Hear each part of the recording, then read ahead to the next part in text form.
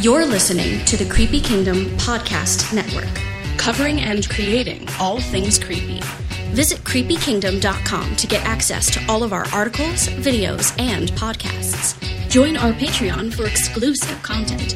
Patreon.com/creepykingdom.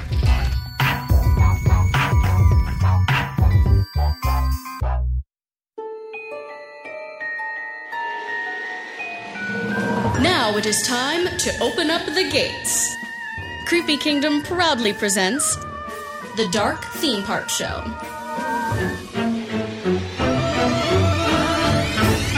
Hello and welcome to The Dark Theme Park Show, Creepy Kingdom's podcast about theme parks. I'm your host, Mr. James H. Carter II, joined by Sir Florida Man Grant. Hello, everybody. And we are back after a hiatus, and it was a extended hiatus. Funny enough, because we actually recorded an episode a few weeks ago. I don't really remember when it was, to be honest with you, but it was a few weeks ago for sure. Yeah. And we were the topic of which we were going to be updating listeners on your attempt to travel to Japan's theme parks, which you're going to get into in a moment, briefly. And the other part was just kind of an update on all the things with the openings of the theme parks and all that stuff. And since the episode was not released for various reasons, and then by the time it was like, all right, let's put this episode up. I was like, wow, everything that we talk about in this episode is outdated. So I was like, wow, probably should just scrap it and move on. But one element of that episode, or two, but one that stands to be true, which I said was, we had taken a pause before that because of the state of the world,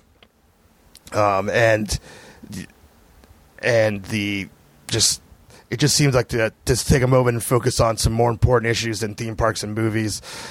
And if you want to hear more about my thoughts and about what Creepy Kingdom is going to be doing as a company to fight for equality for everybody, that's the fast blunt way of saying it. I have several statements on the Creepy Kingdom website all about it. So we're not going to discuss it here, but I didn't want to brush over that in case you're just a podcast listener and you're like, oh, they're just not even going to talk about how the world's completely changed in the past month. Yeah. But we are going to talk about that because it definitely is going to tie into today's topic, the main topic of this podcast for sure. But before we jump to that, I do want to, just give Grant the opportunity to do a follow-up to a series of podcasts we did a while back while he was discussing his attempts to travel to Japan this summer to go to I don't know what it's called there. What's the Universal Park there called? Just Universal Osaka. Universal Japan. Yeah. Universal Japan and Osaka. And for the Super Mario area or Super Nintendo World, and for Tokyo Disney for the Beauty and the Beast area and all that kind of stuff. Right. So amongst other things, but that was the motivation of the timing of the trips. Yes, absolutely. And it was even the last episode we recorded, you discussed how you were trying to push it back a few weeks or a month. I don't remember exactly what it was. And just the challenges. We tried pushing it 6 weeks. 6 weeks, yeah. The challenges of that, and it was still up in the air, everything about it. But that's the brief overview of that last episode. But why don't you sum up, your journey? Okay. Long story short, family trip with my sibling, with my brother and his 3 daughters, his wife, my mom, and my wife and myself. We actually set this trip up a year ago. And we figured, okay, look, Super Nintendo World is opening up. We want to go and see that. We want to go before the Olympics because we know everything will be open, but we didn't want to hit the crowds that the Olympics would bring. So obviously fast forward, we've had fast forward until January or February, and we've had like everything paid for, like almost everything except a few tickets, like Disney tickets and stuff. Like we had all the hotels booked and paid for. We had the flights booked and paid for. We even had the Universal tickets booked and paid for. Wow. And of course, COVID came, and January, February. This was initially going to be a trip in June. You're thinking, oh, this is going to pass by then. And, more time passed, and here comes March, and we're going, okay, well, it seems like it's going to get better, even though the parks had shut down by that point. We're thinking, okay, real life 100 days from now, this is going to be one of those things that will be in the windshield. And if this was, a VH1, I love the 2020s. This would be like a little footnote that would be in the first episode for about 4 minutes with like random celebrities joking about being quarantined for a few days. Right. We all thought it was going to be a brief period. Yeah. And, we were hearing that from the president, hearing that from governors, the government, et cetera, and then, Friday after St. Patrick's Day, so I guess the 19th or 20th, my job furloughed me. So that's when things really kind of got real over here. Now keep in mind that my family in California that had already been furloughed. They went on lockdown, I think, a little bit before me. And then we were kind of watching, and then come the very beginning of May, we were like, okay, look, we cannot even legally travel there. This is not ending anytime soon. So we said, and by this point, the Olympics had been canceled. And we said, okay, well, let's aim for the very end of July. Because, by then, travel restrictions may ease. And we wanted to push it back. We wish we could have pushed it back further, but we couldn't because of the situation of my brother having kids in school. And we wanted to make sure that they didn't miss school.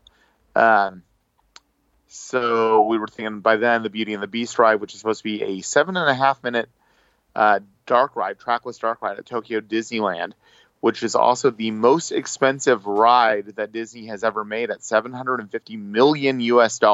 That's crazy. You actually think about it. Wow.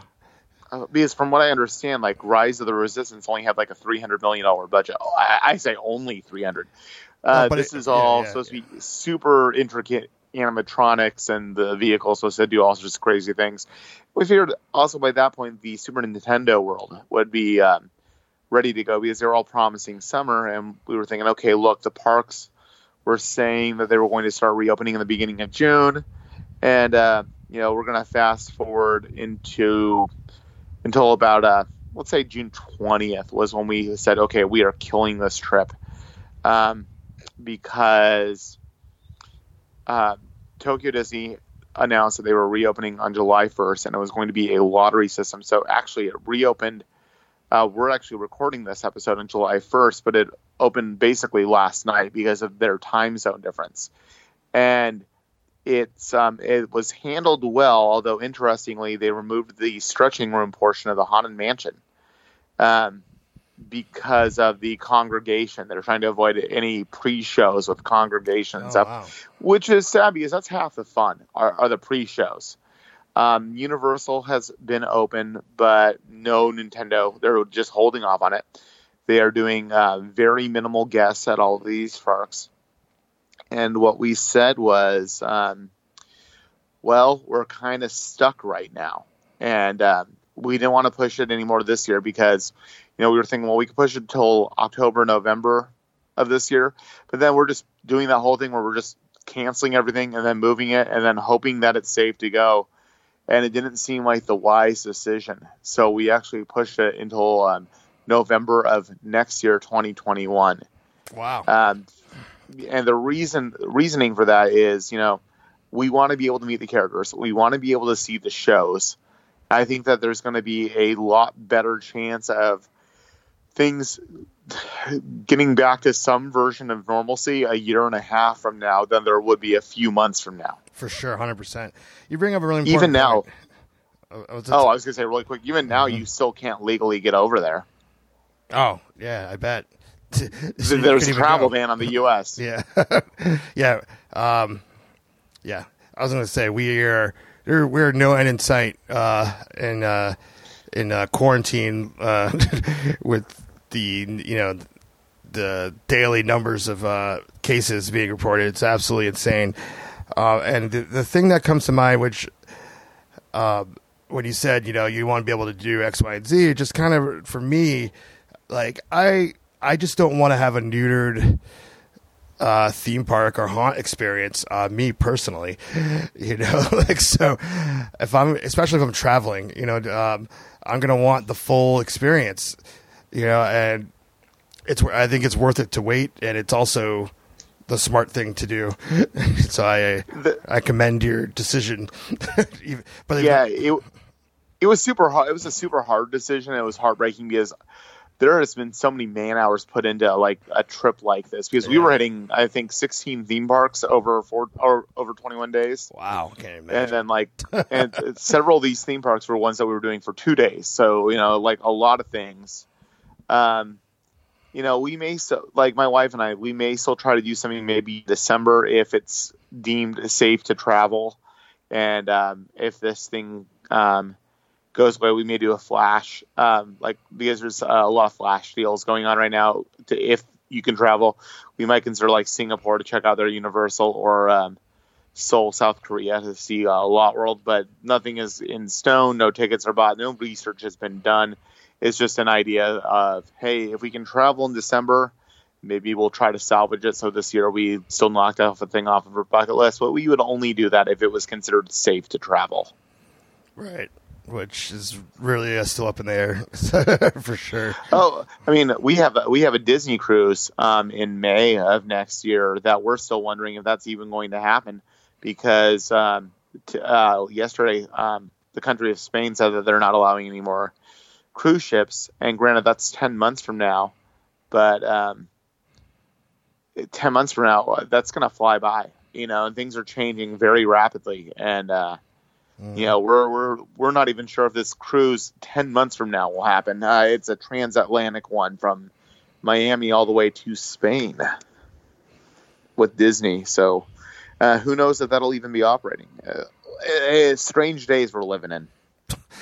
You said it, sir. All right. Well, I think that's a perfect segue. Yeah. To our main topic. Wait, you mean that this wasn't the main topic? No. I will say you did wrap that up in record time. I'm proud of you. I don't want to bore anybody from the more important story that's going on right now. Yeah, everyone's tuning in. It's like, we get to the point. But I just really quick, I will throw in that Beauty and the Beast not open. They don't even have an opening date. Nintendo doesn't have an opening date, so we're also figuring that hopefully by November next year, all these things will be open. Yeah, you would hope so. Yeah. Okay. All right. Well, yeah, our main topic, of course, here, which if you haven't, I don't think we've said it yet, but I'm sure you see it with the episode, is the announcement that took place 6 days ago, that Splash Mountain in Disneyland and Walt Disney World, and a few days thereafter, I believe, was also announced for Tokyo, if I'm not mistaken, will be rethemed to Princess and the Frog. Now, the Tokyo thing, I don't know too much about. Is that confirmed, or is that just a rumor? No, not at all. So here's the thing with Tokyo. Mm-hmm. You can actually still buy Song of the South in Tokyo at stores. Like they sell it legally over there. Mm-hmm. Legally, you'll be locked away. I know what you mean. It sounds like it's a crime buying it in the United States. Well, over here it's like you have to get I've never seen the movie, but you have to find a bootleg copy of it because Disney will not release it. But they are happy to release it over in Japan. Over there, though, the thing is that the Brers are very popular characters with the Japanese audience. From what I've understood from all my research is the Princess and the Frog is not a popular property over there. No, it was just kind of like a movie that kind of came and went like a blip. Mm-hmm. So they have said that they are waiting to see what happens over here. Oh, okay, that's what. And then they're going to make a decision, but I could see them doing a different property, such as Brittany was suggesting, like Moana, that would work because there's the whole giant volcano. Or like, I believe that it's a volcano, it's an island thing, so you could easily convert that and still, like, you'd still be doing representation of somebody of color. You'd be doing Pacific Islanders, which would be different, and that would actually work really well on a log type journey through the world of Moana. So that's all speculation, but I know that was a much more popular movie over there, so that seems like that would make a more sense over there. Okay, well, I didn't know really much about it. I saw like blips of it, and you knew a little bit more than I did there. So there's that. So I'm just gonna read what this says, just so we can hear what's coming out of the mouse's mouth, for lack of a better term. All right, today we are thrilled to share a first glimpse of a project Imagineers have been working on since last year. Splash Mountain at both Disneyland Park and in Magic Kingdom Park in Florida will be completely reimagined. The theme is inspired by an all-time favorite animated Disney film, The Princess and the Frog. We pick up the story after the final kiss and join Princess Tiana and Louis. Is it Louis or Louise? I don't know. I believe it's Louis. I'll go with Louis. On a musical adventure featuring some of the powerful music from the film as they prepare for the first ever Mardi Gras performance. Tiana is a modern, courageous, and empowered woman who pursues her dreams and never loses sight of what's really important. It's a great story with a strong lead character set against the backdrop of New Orleans and Louisiana Bayou. In 1966, Walt himself opened New Orleans Square when it became the first new land added to Disneyland Park. So it feels natural to link the story and the incredible music of Princess and the Frog to our parks. The voice of Tiana, Tony Award-winning actress Anika, I don't know how to pronounce her name. Sorry. I'll just go. Anika Nani Rose, I'll just go with that one. Shared. It's really exciting to know that Princess Tiana's presence in both Disneyland and Magic Kingdom will be fully realized. As passionate as I am about what we created, I know the fans are going to be over the moon. The Imagineers are giving us the Princess and the Frog Mardi Gras celebration we've been waiting for, and I'm here for it.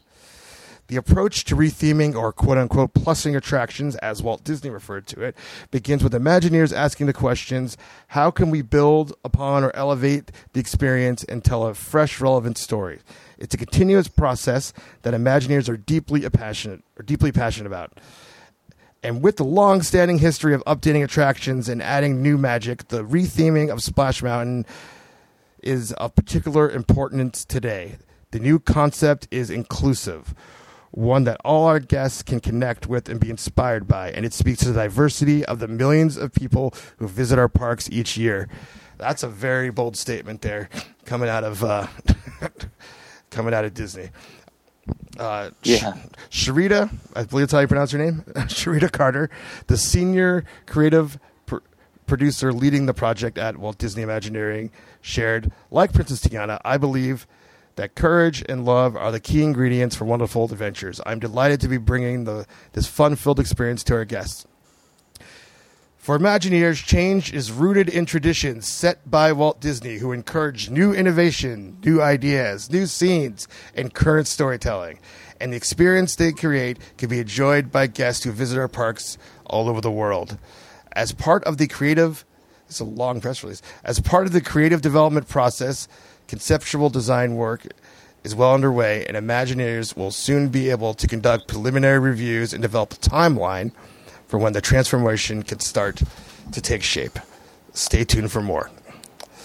All right, so that's what's coming out of Disney there.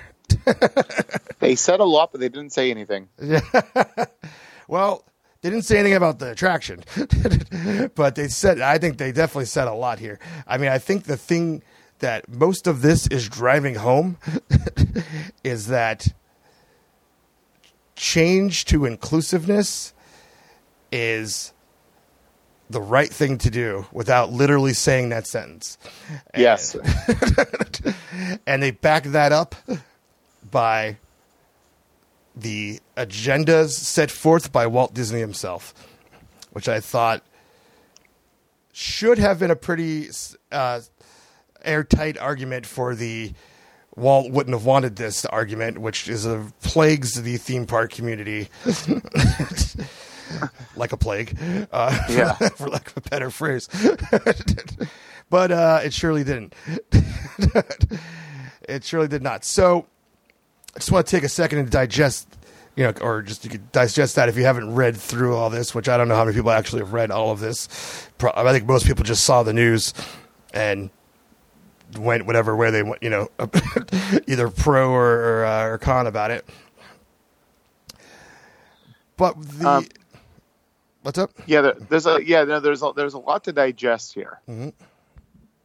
All right, go ahead. Yeah, go ahead. Sorry. I didn't know if you had something in particular you were going to say about the digestion. Go ahead.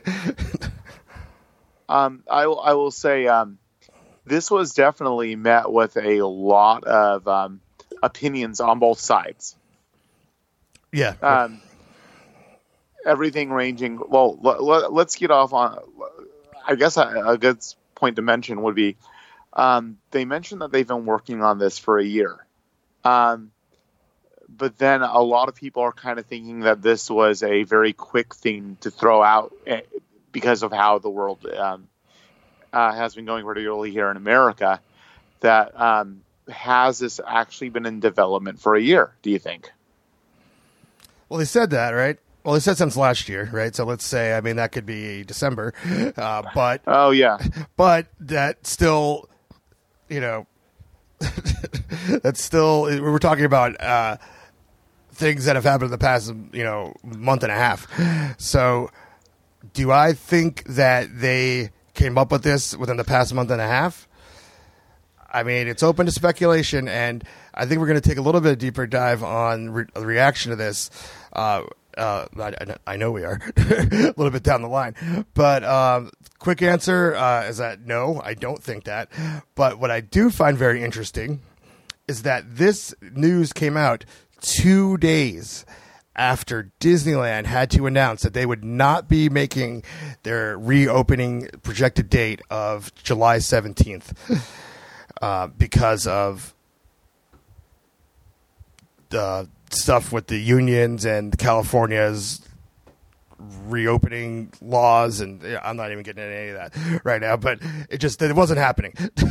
and not to go off a tangent with that, but essentially Walt Disney World, when they announced their opening stuff, they said, here's our proposed plan, and then they put it all on social media, and then all their plans were granted by the local government, and I feel like putting it out on social media was a pressure tactic, and Disneyland did the same exact thing, and it backfired. Womp womp. And that's not a good look. Well, so I feel like putting this information out, which did not need. It sounds like they're not very far along on this at all, to be honest. And this did not need to come out right now. I feel like this releasing of this information was a diversion from Disneyland's reopening date being delayed indefinitely. Well, on the other side of things, you could always argue that, I wonder how many things are in development for a while. Like if there's always like a new, like a Space Mountain reskin idea that doesn't go anywhere. And then they decided that this was the time to release it. Now, what's kind of funny is about a month ago or so, there was some stuff released on Twitter saying this fan has the great idea for Princess and the Frog redo of Splash Mountain. And here's their art that they did. And what's interesting with this art is that it is way too good to be a fan art. Like, this is clearly professional, and it fits really well with the official piece that they released. I'm kind of wondering did Disney maybe throw this out into the ether as a leak through somebody else just to kind of get to kind of gauge public reaction? It's possible, and that particular point is something that I planned to bring up. Well, oh, sorry, I figured that was kind of I gave Grant a brief overview of the outline, but he didn't know all the intricate details. But yeah, I was thinking, oh, well, that's kind of an interesting thing because that's how this idea came to be, and it's kind of, I do feel like this was tested out to see, would this be popular? It is something that is, I think, as a possibility. I think you made sense there. I do have a few notes and opinions here that I'm going to be sharing throughout the show that were from our fellow contributor and host of the Wicked Wizardry podcast, Tanisha Burks. And that's one of her theories as well, actually. So that was actually when I was going to dive into that when I shared her thoughts. Yeah, I did think that when that concept art was floating around, that it was it seemed really good, like the quality of the fan art. Yeah, and very fleshed out in a way that I was like, wow. Get this person a job in Imagineering. I know a lot of people have had a lot of time on their hands right now, but man, that's a little much. But if they did do that, it was very interesting. I mean, it would not be unprecedented for this type of infiltrate and put this out there kind of tactics from Disney. Yeah. Because I'm not going to get into the detail of this, but in the past year, they have put out false information to certain people to find out where the leaks were, and then a certain website posted this false information, and then we're called out on it. We're officially, not by name, but we're saying there's this false information out there. This is not true. This is the real information. I remember that. Yeah. So I'll leave it at that. So I'm saying a precedent has been set that they're not off in a tower far away, not keeping an eye on what's happening on the internet. They certainly are. So who knows? But the main thing here that this article does not reference at all whatsoever is the fact that Splash Mountain is based on the film Song of the South. And we'd be remiss if we did not take a moment here to discuss said film Song of the South, because that's a major point in this discussion that Disney officially is not going to discuss at all. So, Song of the South is a film from 46, 47? I don't know. Whatever. 46. 46, real close. Basically, as this started to all materialize, I'd seen Song of the South before. I had my opinions about it before, but I decided that I needed to revisit the film, and that I needed to take a deep dive on research so that I could speak intelligently about it on the podcast. So the first thing that I did was I rewatched the film. I won't say how, but I will say that I rewatched it. And I've never seen the movie. What are your thoughts on the movie? Okay, so here's my thoughts on the rewatch. I'll just exclude what I thought before, but just here's my thoughts on the rewatch. And most people haven't seen it, so brief overview of the film. It's a film that takes place in the Old South on a plantation where a bunch of black people live in rundown shanties outside of a big mansion, and a young white boy comes to spend the summer with his grandmother and doesn't like it, and then an old black man tells him stories that will supposed to set him straight and be compliant, I guess. I don't know what the point was, but when he tells said stories, those the film turns into animated sequences about Brer Rabbit, Bear Bear, and Bear Fox. So that's the brief overview of what the movie is. And, of course, the song Zippity Doo Dah, amongst others, comes from this film. And, of course, Splash Mountain is the Song of the South ride. It's not based on Song of the South. It is a Song of the South ride. Yeah, that sounds like, if they had left all the other scenes in there, it'd be really strange. Yeah, I mean, that's an interesting point.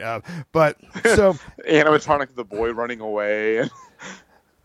Yeah, I mean, that would be amusing. But anyway, so I rewatched it, and my thought, and I wrote down some notes, and just some random thoughts as I was watching. And the biggest thing I would say is my takeaway was, it's developed a reputation that it's this extremely racist film, and that it's super offensive. And when you watch the film, prior to one scene in particular, there is nothing like super offensive, in the forefront of it. It's pretty dumb, lighthearted fun.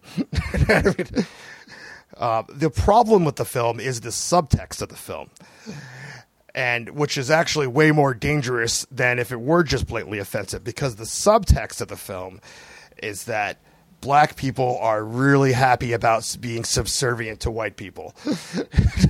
Because that's pretty much what's happening throughout the film. Everyone is super happy to tend to all the needs of the white family. Now, what is not set clear when watching the film is its time period.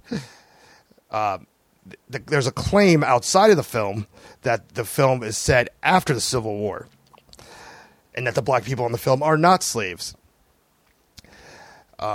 I kind of tend to think it doesn't really matter if it's before or after, because it really creates the same scenario. Yeah, that's what it sounds like anyway. Yeah, so that's an irrelevant point. So that's my first thought was that. It was that's like they're just from an old man to all people of black people of all ages. They're all super concerned about whatever's happening with the little white boy Johnny. Whether Johnny's happy, there's a part where he gets hurt by a bull, and which is hilarious. Unfortunately, they don't show the contact. That would have been more fun. It's like, here comes the bull, here comes Johnny. Next time you see the bull running away and Johnny laying down. But so he's hurt, and I would say there's 30 black people outside the mansion, just standing outside, sad, waiting to find out what's going to happen to little Johnny.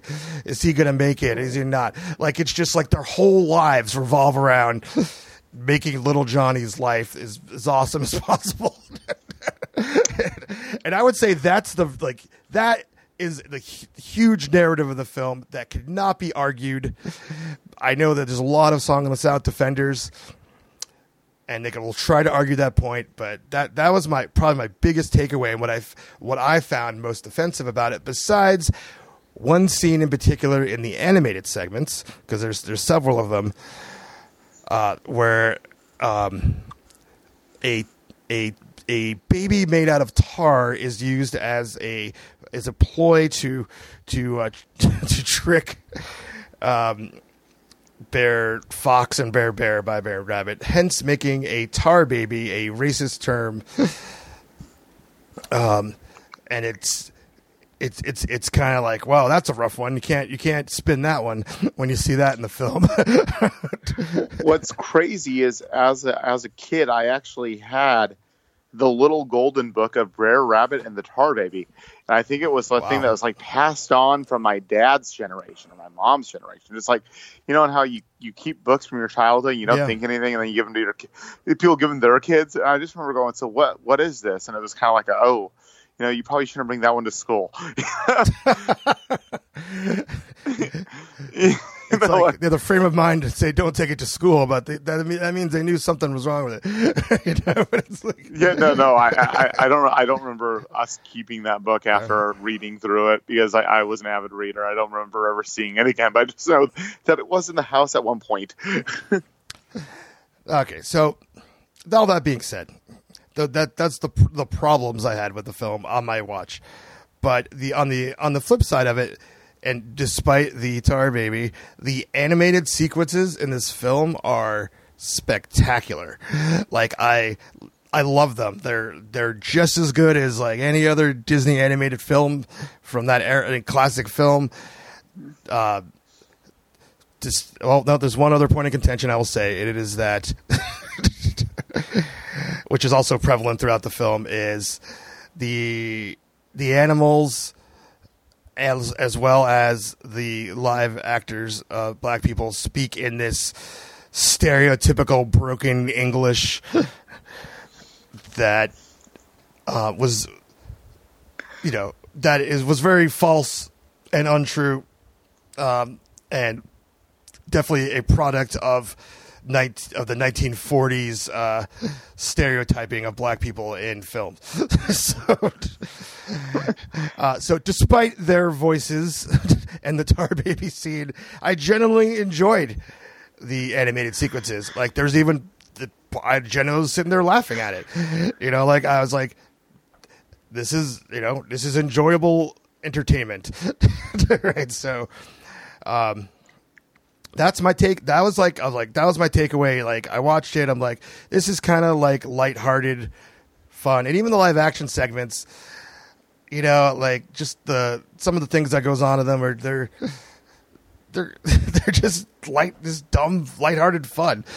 You know, I don't, you know, one of my favorite Disney films of all time is Darby O'Gill and the Little People, which is about 10 years after this. And it kind of, you know, there's a certain quality to the live action Disney films of that time that is kind of cheesy that I love, you know, and it's in Song of the South. So that being said, I can understand how someone ignorant of the portrayal of black people because they have never been taught it, like a child, would say, well, this is a fun movie to watch, you know, like, because there's funny anecdotes in it.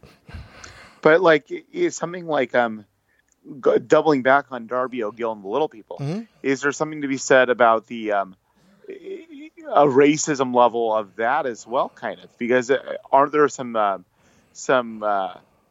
Irish stereotypes in Darby O'Gill that, you know, maybe don't play well with the Irish audience? I mean, I don't know. I'm just kind of seeing if, you know, like during that time period, if, you know, people kind of went a little over the top with their characterizations, because I know Darby O'Gill has some pretty insane accents going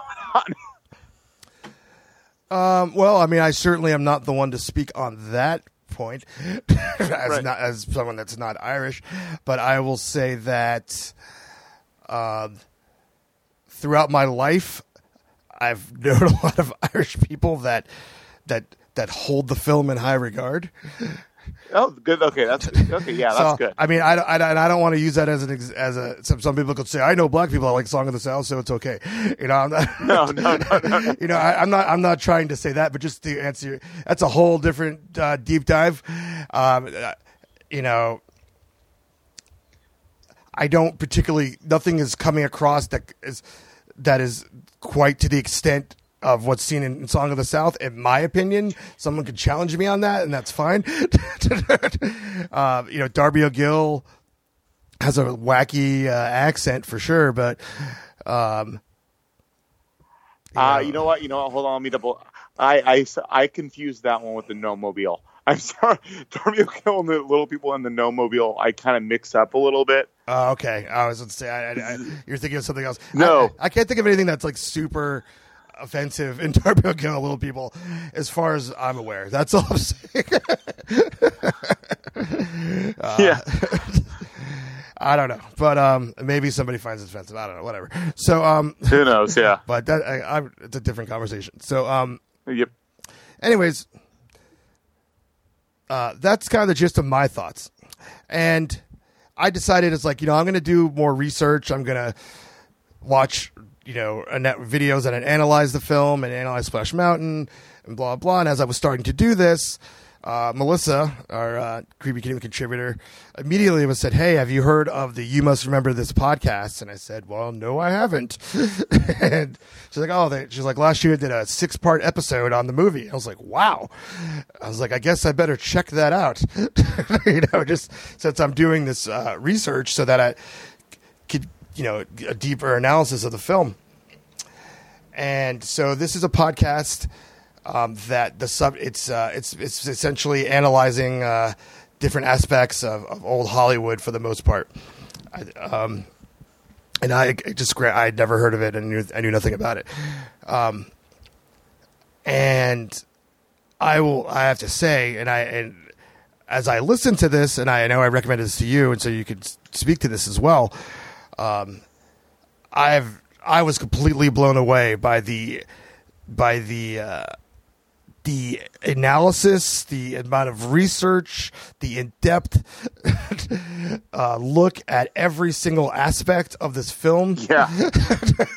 Like, it was just like, wow. Like, the wool was over my eyes. Like, and the thing about it is that there's a lot of people that are referencing this podcast series now that this news broke out about Splash Mountain, and the Song of the South apologists, as I will refer to them, are backlashing against the podcast host, Karina Longworth.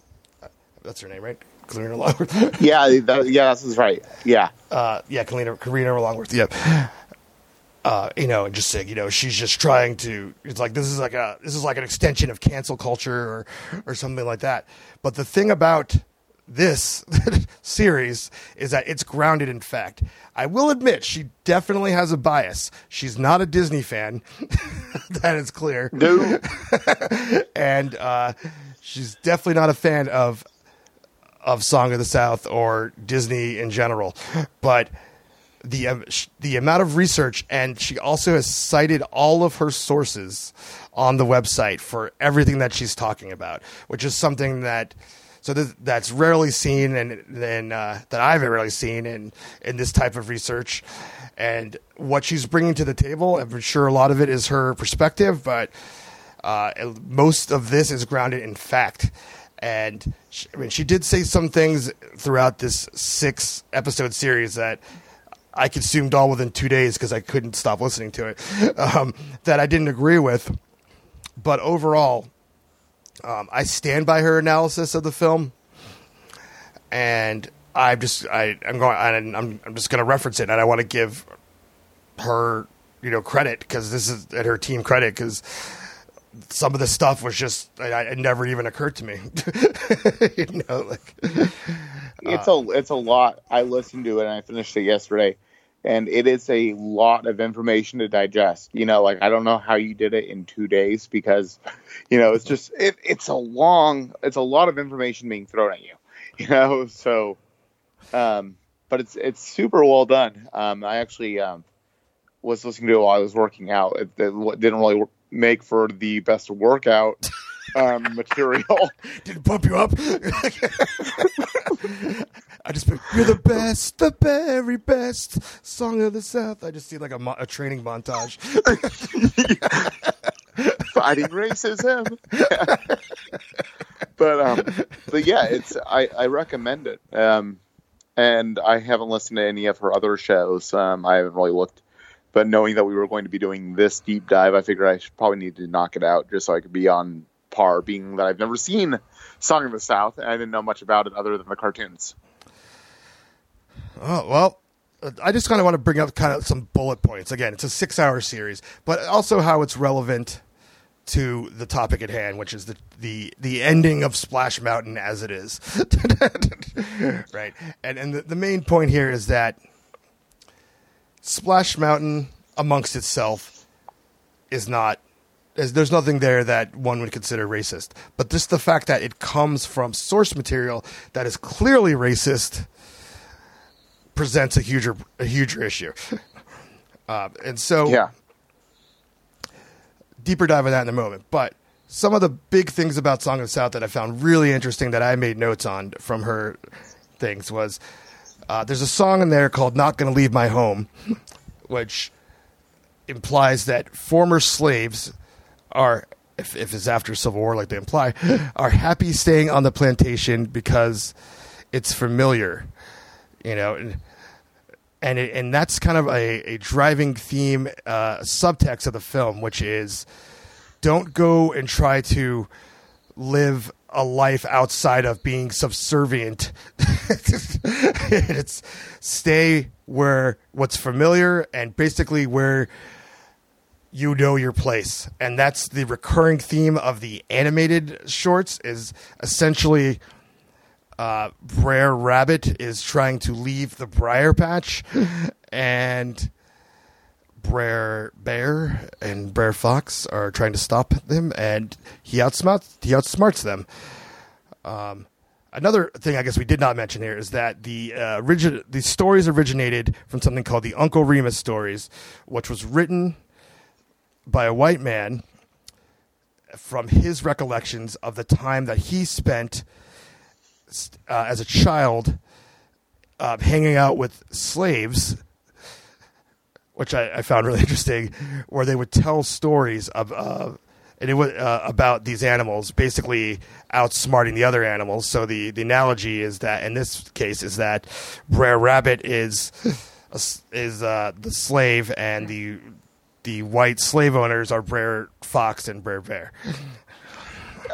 And that was something I always kind of picked up a little bit on Splash Around. Like I remember having a conversation saying, you know, if you viewed it through this lens, where at the end of the ride, after you do the drop and after the zippity-doo-dah showboat scene, you see Brer Rabbit sitting there and he says, "I'm never leaving my briar patch. Home is where I stay." He basically, it's kind of like insinuating, why would I shouldn't leave where I'm supposed to be. Yeah, I mean it's kind of like when you ride it on the ride, which we'll get talk about the ride in a bit, but you're kind of like, well, yeah. Why would you want to leave? This is fun. We just splashed down this mountain. You don't really think about the subtext of the statement. Yeah, it's good times here. Yeah. So I would say that theme is on top of the theme that I said that. Black people are happy about their position in life, and that slavery wasn't so bad. Whether it is a harmful message to put out there in this kind of revisionist, lighthearted version of history. Yeah. And one thing that she said there was that really resonated with me. That was like, wow, was that. She was talking about when the film was re-released before it was put in the Disney vault and they're not releasing it again, is that it was strategically released at times when the political climate of the country was leaning more conservative. So like the film was never released during the civil rights movement. It was always after those times when the narrative was we need to buckle down and be conservative and Law and Order, and wow, that kind of sounds like right now, doesn't it? But I was going to say, history repeats itself over and over again. If there were no Disney Plus and Blu-rays and DVDs, I could see them releasing that right now. Yeah. So it's kind of like, wow, that's a tough one. And the other thing to point out here, and I'll move on from the film, is that Zippity-Doo-Dah. The song that is such lighthearted fun is actually inspired and rooted in minstrel culture. And if you don't know what that is, I mean, just the short term of that is it's white people putting on shows and songs and dances and blackface to make fun of black people. So, which was rose to its popularity during the time after slavery was abolished, but then when segregation laws were being implemented. So that really blew my mind as well. It's just kind of like this lighthearted song that just generally speaking is pleasant to hear. It's fun to watch the animated sequence where he walks through and sings the song.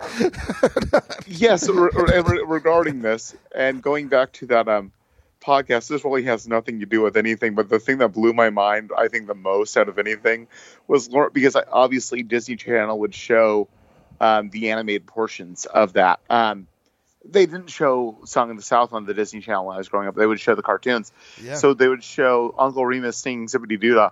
Learning that he was only 40 when he filmed that was like mind blowing to me. Oh, I forgot. Yeah, he looks like this 65-year-old dude. Like he looks old as hell. Old, and he sounds really old. Like he sounds like a wizened guy who's been around forever. Like, and he's like, I'm 37. He's only 3 years older than me, and he's basically a grandfather. Yeah, that's weird. And he died shortly after. The film was released, which I don't recall what happened, but really wild. Yeah. That's how I saw it as well too. And I definitely saw those the song on Disney Channel and stuff like that. So, and then, in fact, I had to think really hard. It's like, had I seen the movie in my youth?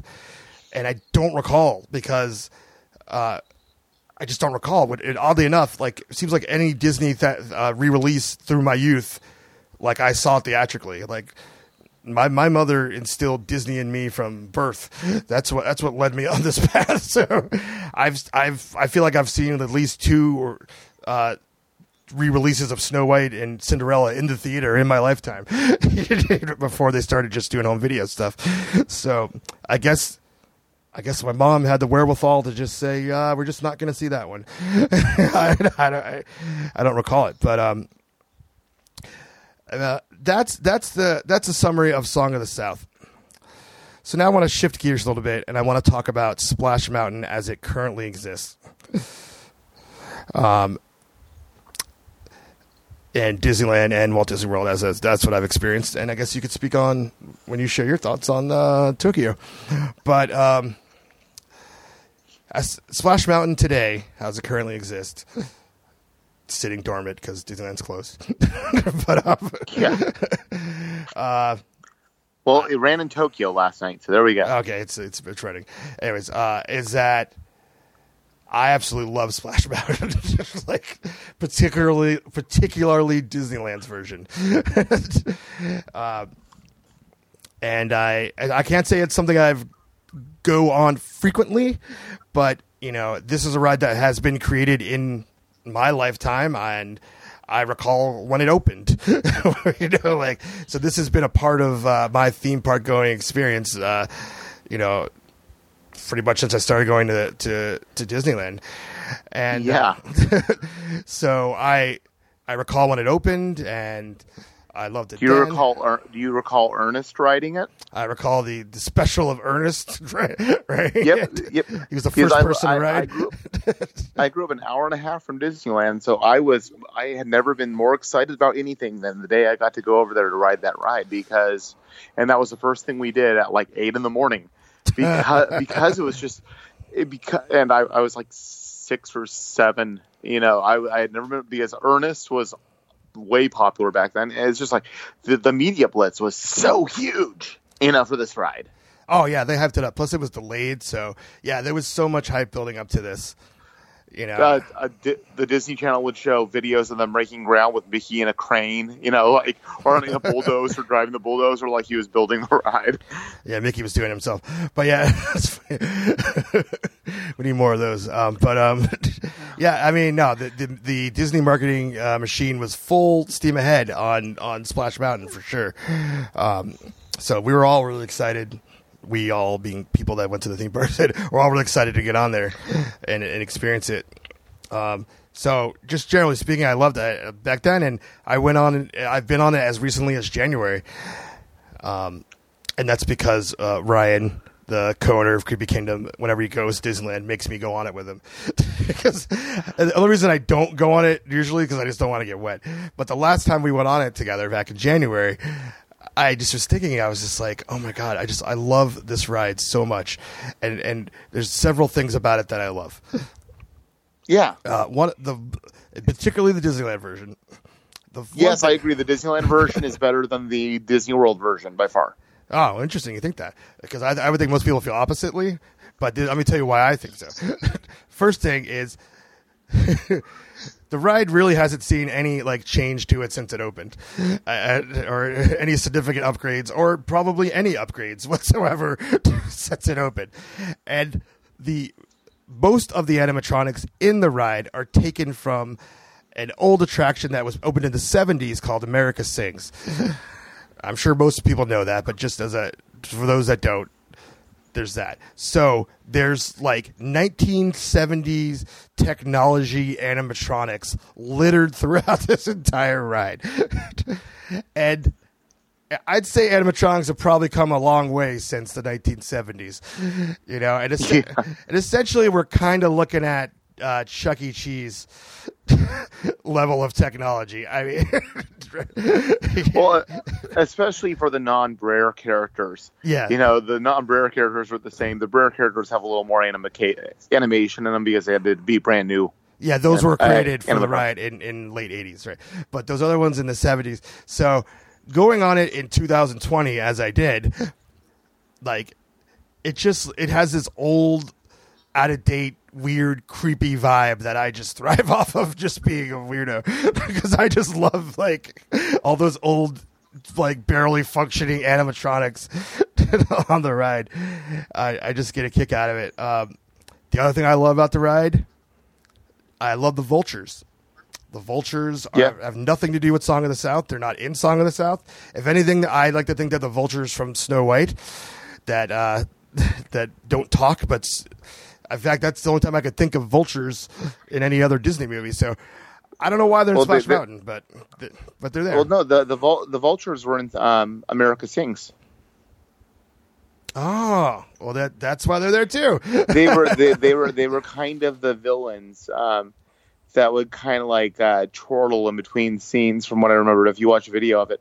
And they are actually in both parks, by the way. That's not just exclusively a Disney landing. The vultures exist over here in Florida. Oh, well, yeah. Well, I know that. Yeah, I know that. Well, because I was going to get to it was because they have kind of, unlike the other America Sings animatronics that are really just filler background, they actually have speaking parts.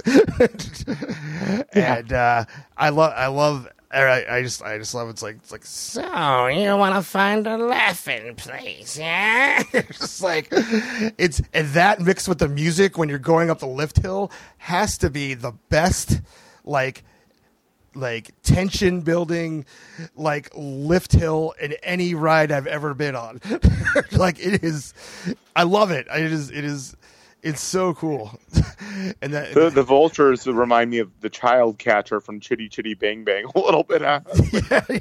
I mean, they were an inspiration too. I mean, the vultures amongst themselves. Admittedly, I have not watched a video of America Sings, so I'm not going to claim to be an expert on it at all.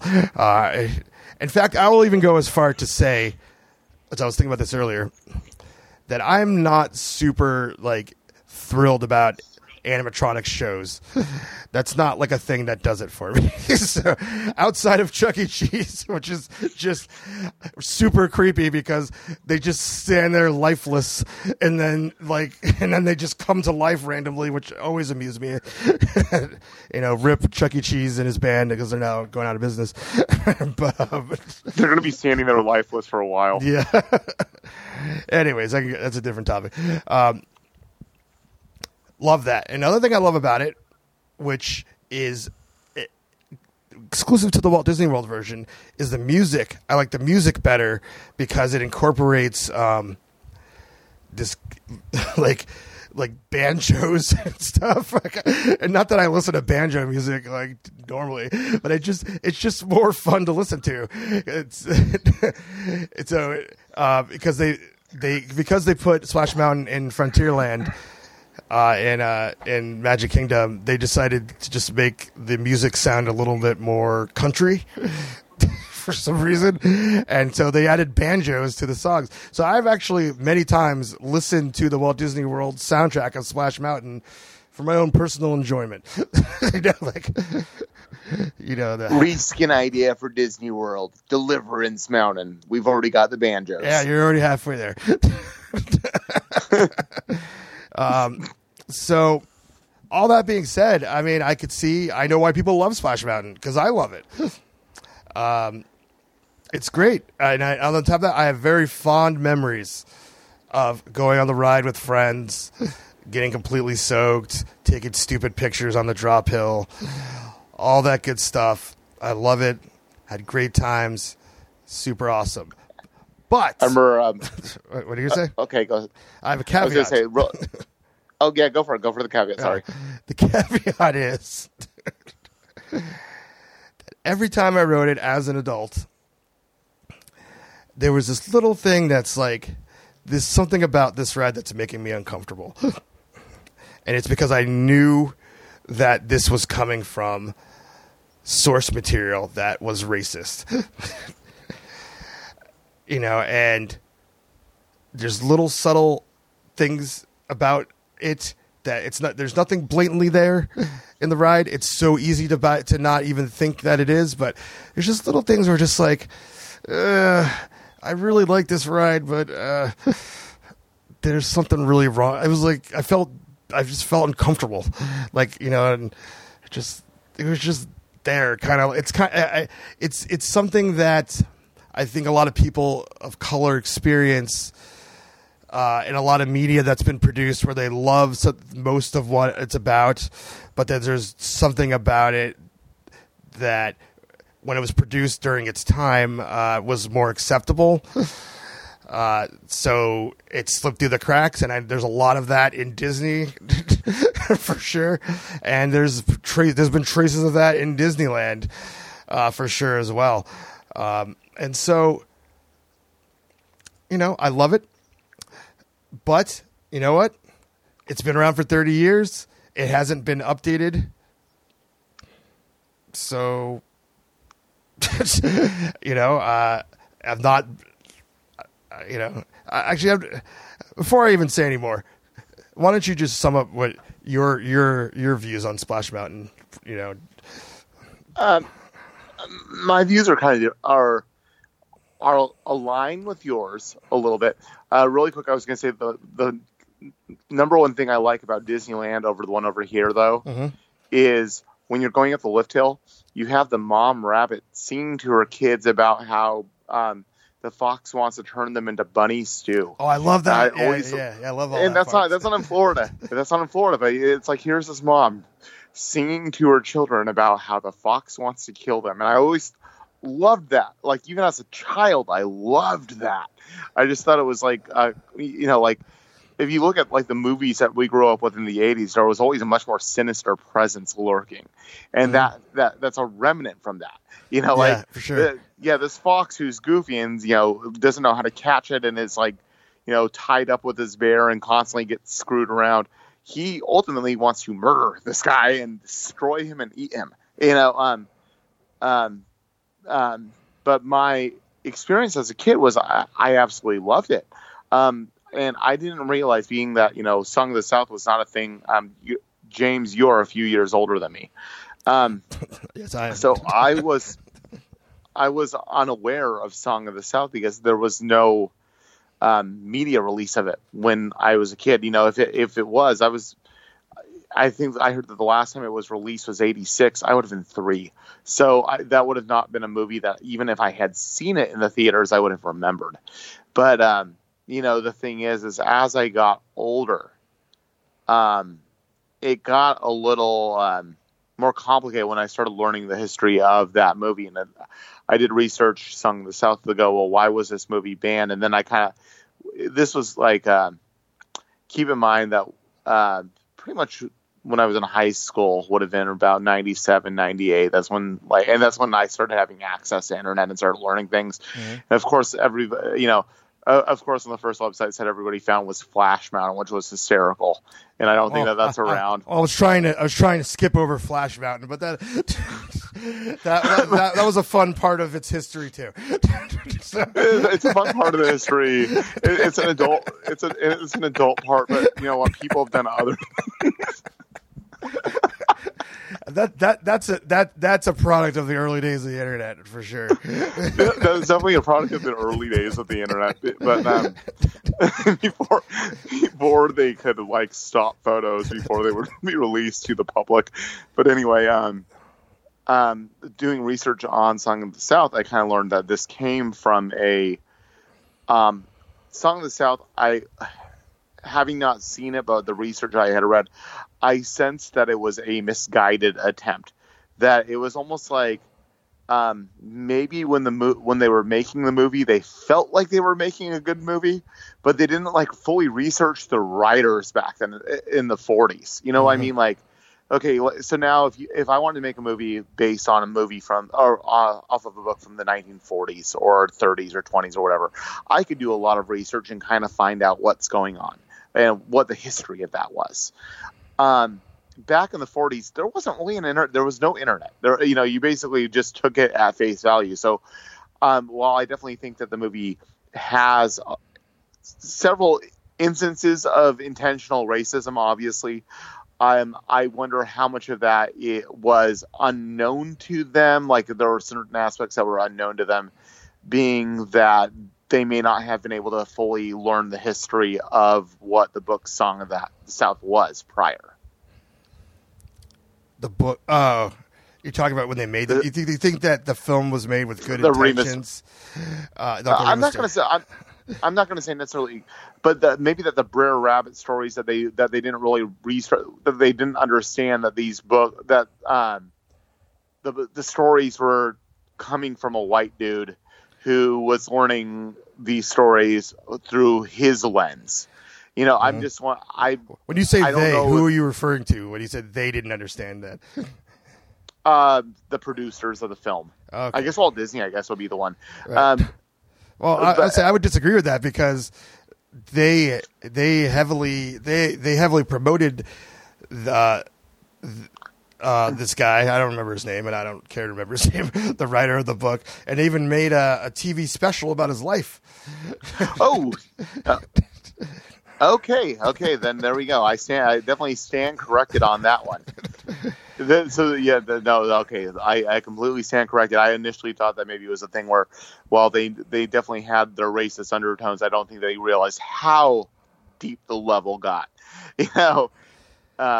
due to lack of research. But it sounds like they researched him plenty. So sure. I mean, yeah. So the film, it is what it is. I mean, we've stated our piece about it, or I said what I felt. Should it be out there to public? I think it should be with context, 100%. I don't think it should be buried. I think it should be out there with context. Kind of like the way that the Warner Brothers cartoons are out there with context. Yeah, Warner Brothers, and now Gone with the Wind on HBO Max is now brought back with a intro explaining context. But every time the film was released or re-released, it was not presented with context at all. I mean, there's racist Mickey Mouse cartoons out there that have not seen the light of day in a while. Yeah, no, that's for sure. I mean, I think the topic of the media that was produced from Disney during that time is an interesting deep dive. But there's definitely shorts that are extremely offensive at face value. Not like Song of the South, which is mostly lighthearted dumb fun.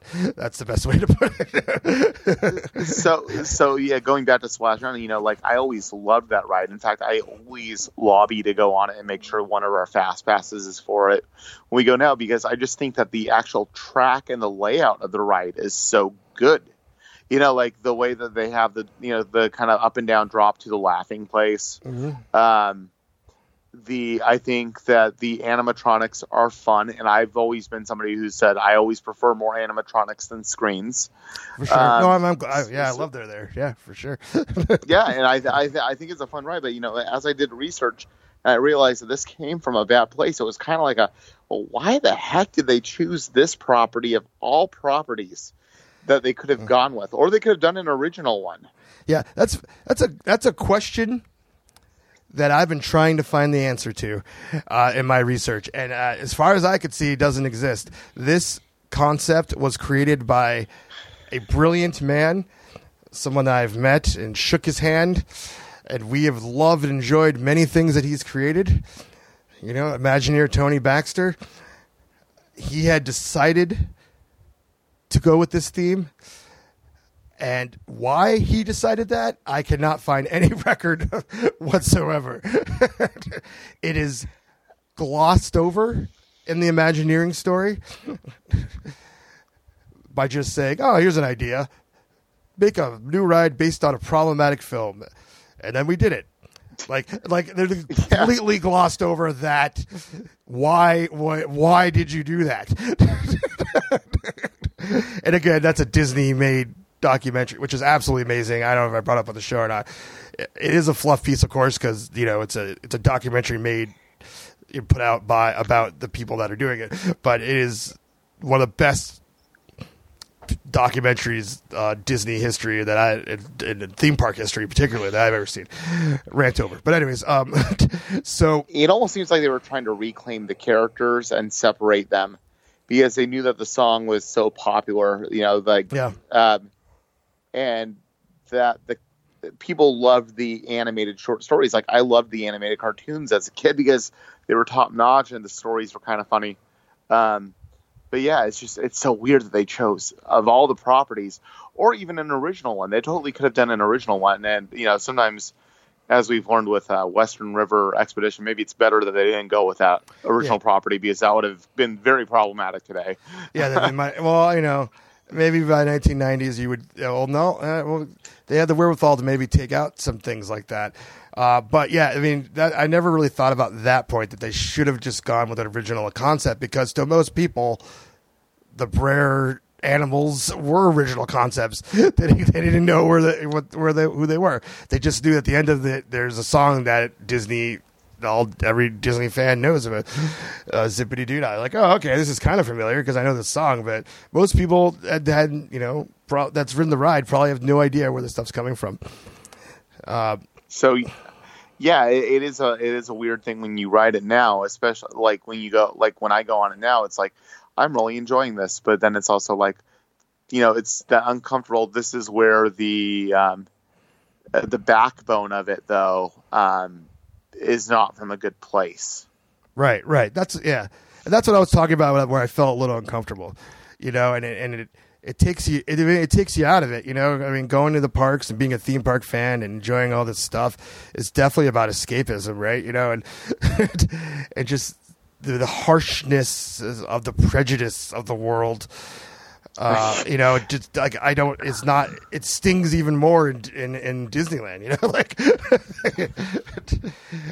because I for me personally, because you have your guard down, And especially here, in Florida, where you have like the Hall of Presidents, which can be, problematic based on who's in the White House, or you have the Peter Pan ride, which has issues, or just I'm seeing things where some people are upset with the Haunted Mansion because of the idea of it being a plantation house. Yeah. And these are all things that, unfortunately, I'm sure had they been able to fix them back then and realize the problems, they would have maybe gone a different direction. But, it's what it is now, unfortunately. Yeah. Okay, so you opened Pandora's box there. I just want to stay on track with Splash Mountain. Okay, sorry. Because there's so much to talk about with all those other things. But sorry. Okay. Closing the box for a future episode on that one. Okay. So those ideas are going back into the Disney Vault. So. Yeah, Disney Vault. All right, so let's shift the topic here to the change to Princess and the Frog. So let me tell you my thoughts about it. The first thing is how I feel about Splash Mountain and the Song of the South characters being taken out of it and changed to anything else. I'm totally fine with it because, like I said before, I've done it. I experienced it. It's there. It's in my memories. And I really want to drive this home. Is that it is a real point of contention to me, the outrage that the Disney fan community has when any theme park changes are announced. everyone's entitled to their opinions, and you could be sad that something that you love is going away. I don't have a problem with that. What happens is this cycle of I'm so angry. We're going to waste change.org petitions, that are used for fighting injustices. I'm canceling my annual pass. And then I'm canceling my annual pass. I'm done with Disney. I'm done with all this. Blah blah blah. New attraction opens. Everybody loves it. This is so great. Blah, blah, blah. Rinse and repeat. It happens over and over again. I'll bring up Tower of Terror in DCA. Yep. When I first heard they were changing it to Guardians of the Galaxy, I was like, well, that sucks. Because I was just like, I like the Guardians of the Galaxy movie, and even though DCA's Tower is an inferior version of the attraction to Hollywood Studios, I live near Disneyland, so I just I wanted to be able to. I love the theme of Tower of Terror. I wanted to be able to experience it whenever I wanted to. But I was like, well, let's see what happens when the new attraction comes, and that was pretty much my take on it. But people were so upset and just so outraged, and then Guardians opened and everyone loves it, and now no one even talks about Tower of Terror anymore. Like, what's strange is that I actually prefer, in California's version, I actually prefer the Guardians over the Twilight Zone one, because obviously in Florida I already have the better Twilight Zone Tower of Terror. Mm-hmm. And I actually think that the Guardians makes it a more fun experience based on what that ride does. Now, here's the nice thing, is that if you really, really miss the DCA version of Tower of Terror, you could go to Disney Paris. And obviously that's a little more work, right, but it's an available option to you to experience that exact version again.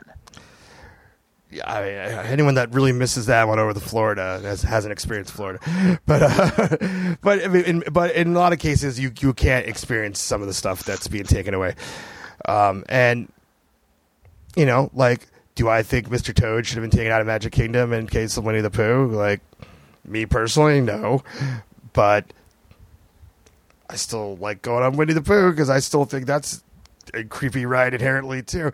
So I was just like, and I don't know. I mean, just that point itself, like, it shouldn't change because it needs to be the way that I love it, is a weak argument.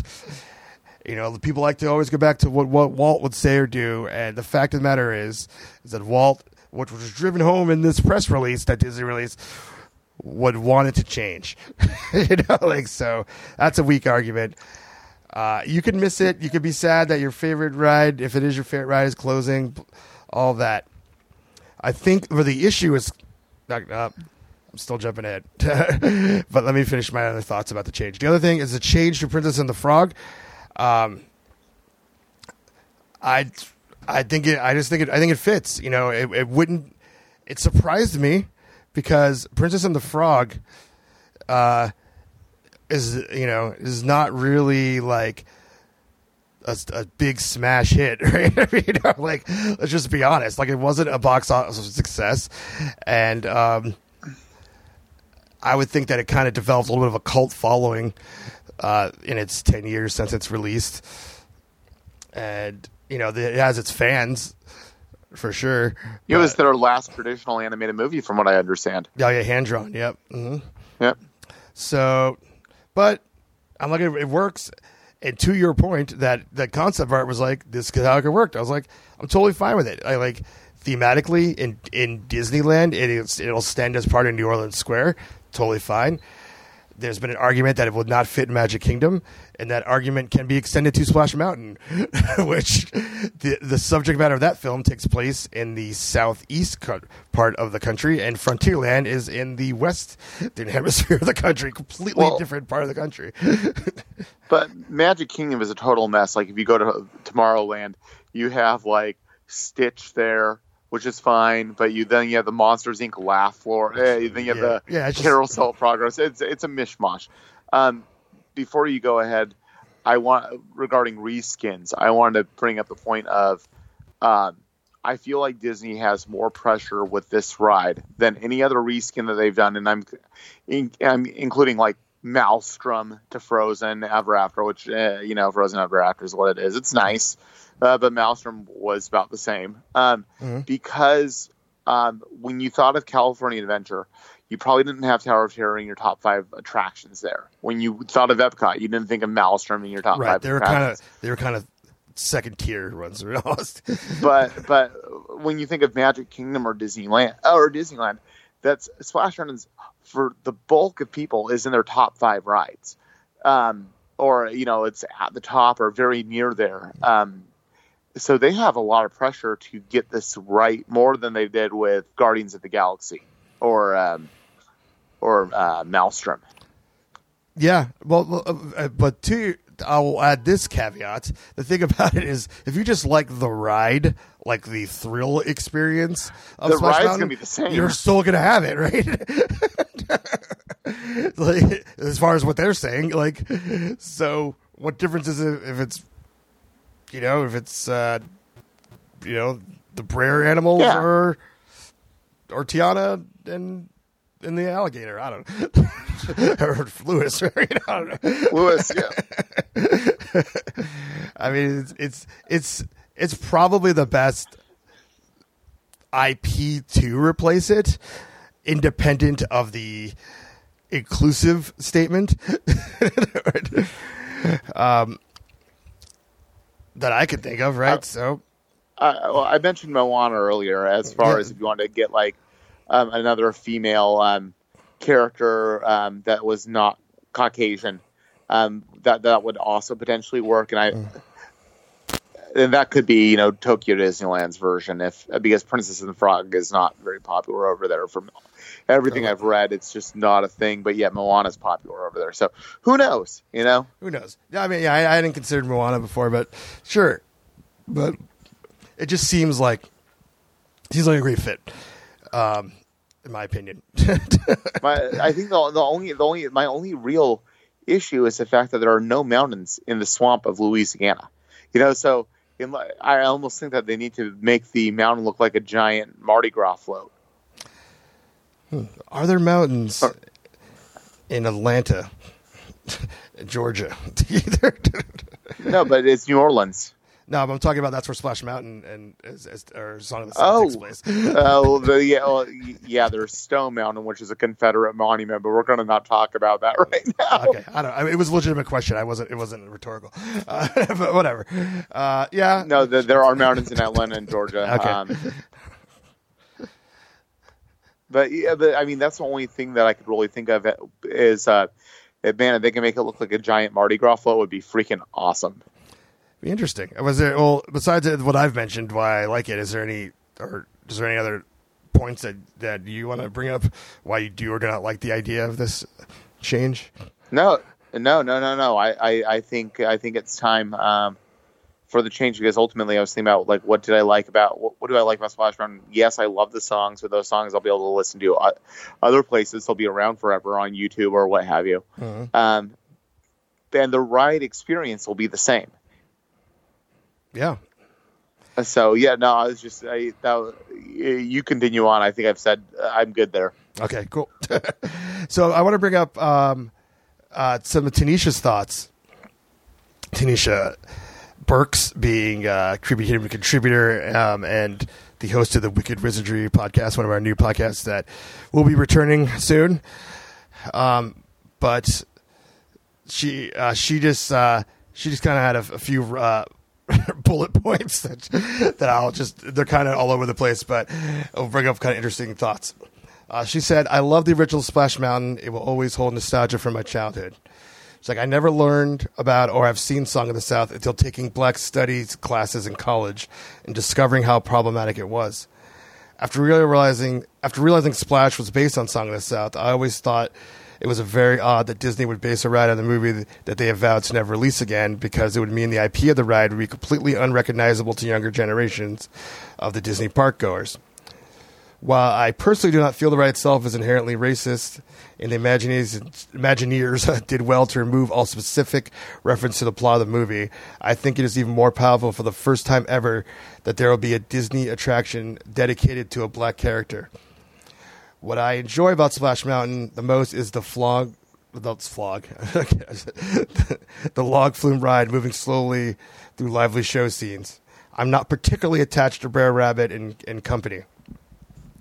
I think this will extend New Orleans Square, which is my favorite land in Disneyland. What does this mean for Pooh and Hungry Bear and the lifespan of Critter Country? I'm really doing horrible reading. It's like, I would like for them to add a meet and greet area for Tiana and Naveen, as well as a voodoo-themed area for Dr. Facilier and maybe even Madame Leota. I would love for Hungry Bear to turn into a Cajun-themed restaurant, and the swamps and bayou of NOLA to expand New Orleans Square. And then she wrote, maybe in the long run, bring back the Country Bear show to replace Pooh, wishful thinking. And then she said, we didn't mention this, but yeah, Tony Baxter is consulting on this redo, which he is not a full-time Imagineer. He just comes on as a consultant. Happy that Baxter is on board with Sharita Carter as one of the leads on this project. Not only representation on the symbolic level with retheming, but representation behind the scenes and on a leadership level, as Sharita Carter is a black woman. And also was the lead on Runaway Railway. And the last thought here is that I have a theory that this idea was pitched a year ago and Disney sat on their hands with it. With between Marvel, Star Wars, Runaway projects, it was not a priority and no real moves were made. With the current social climate, Disney decided to revisit the idea, leak the images, and tout them as fans reimagining to see if there's support. Given the momentum that the petition gained, Disney made the decision to announce the happening. I believe the quote-unquote work they've been doing since last year had just been Imagineers submitting concept art to be considered, but don't think the project was greenlit until very recently. So that was kind of an expansion of what you were saying.